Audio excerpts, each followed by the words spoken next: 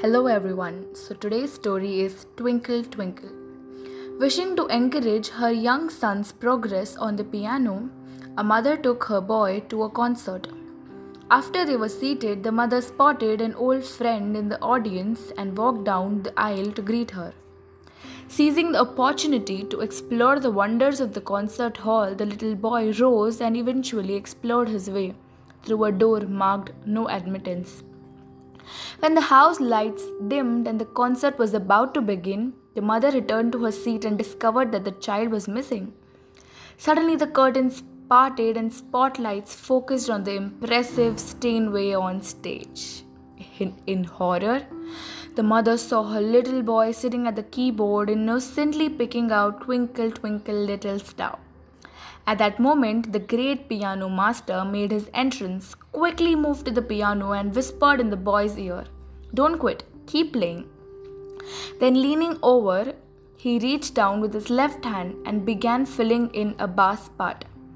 Soon his right arm reached around to the other side of the child and he added a running obligato. Together, the old master and the young novice transformed what could have been a frightening situation into a wonderfully creative experience.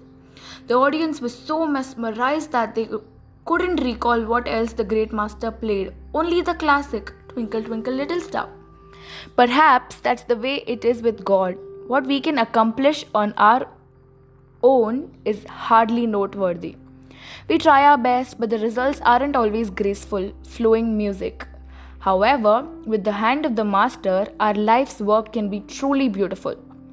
The next time you set out to accomplish great feats, listen carefully.